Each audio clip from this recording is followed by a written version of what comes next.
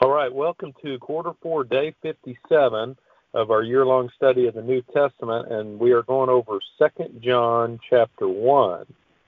And I'll go ahead and read the whole chapter because it is short.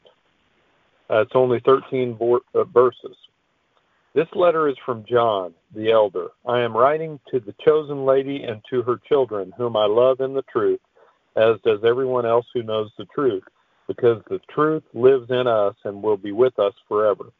Grace, mercy, and peace, which come from God the Father and from Jesus Christ, the Son of the Father, will continue to be with us who live in truth and love. How happy I was to meet some of your children and find them living according to the truth, just as the Father commanded. I am writing to remind you, dear friends, that we should love one another. This is not a new commandment, but one we have had from the beginning. Love means doing what God has commanded us, and He has commanded us to love one another just as you heard from the beginning. I say this because many deceivers have gone out into the world. They deny that Jesus Christ came in a real body. Such a person is a deceiver and an antichrist.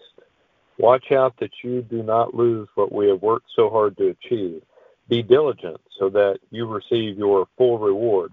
Anyone who wanders away from this teaching has no relationship with God, but anyone who remains in the teaching of Christ has a relationship with both the Father and the Son. If anyone comes to your meeting and does not teach the truth about Christ, don't invite that person into your home or give any kind of encouragement.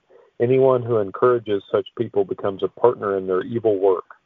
I have much more to say to you, but I don't want to do it with paper and ink. For I hope to visit you soon and talk with you face to face.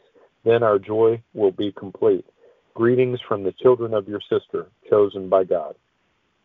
So that is the full chapter 1 of the book of 2 John. And it's an interesting comment by John when he says, love means doing what God has commanded us. I think in that comment, John is reminding us that first and foremost, God calls us to love one another. That's probably the greatest thing we can focus on, right? But then he goes on to talk about teaching the truth about Christ. And that, I'm guessing, maybe tripped up a lot of Jews and Gentiles back then, perhaps, believing that Jesus was God in the flesh. That was probably a hard concept for people that didn't actually witness Jesus performing miracles. Same with us today. We don't get to see actual miracles performed by a living, breathing Jesus in front of our very eyes, today, like John had the opportunity to see.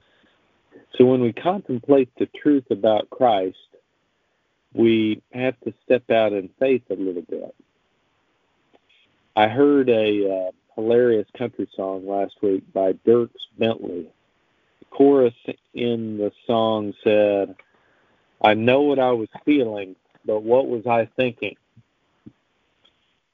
And I think about that because over the past few years, I've certainly thought about our feelings a lot because I've had a lot of them. Like everyone listening, we all have a lot of feelings.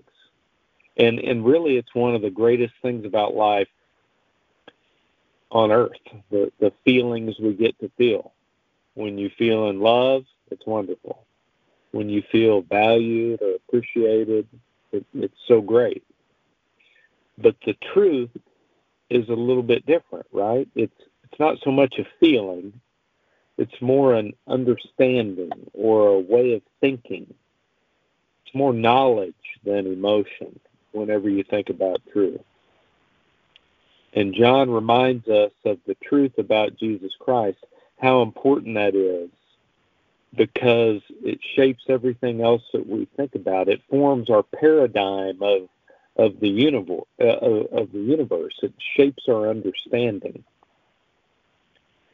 And so, really, it's such a great thing to remember today that understanding who Jesus is and the truth about him is so much more important than so many other things that we worry about or waste our time doing.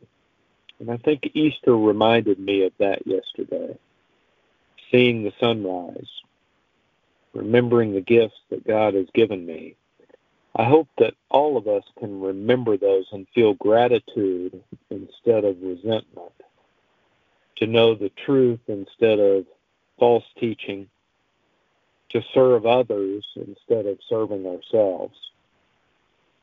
That's my thoughts about 2 John chapter 1 today. I'll go ahead and go into prayer for us. Lord, thank you for these words of John and for the truth about you, that you came and died and rose again, that you love us more than anybody could, that God wants a relationship with us through you, and that you made that possible in your sacrifice. So help us to understand that, to believe that, to step out in faith in that. It's a little bit mysterious sometimes thinking about how all that works, but help us to follow your commands, to love others, and to share the truth about you. It's in Jesus' name we pray. Amen. Have a great day.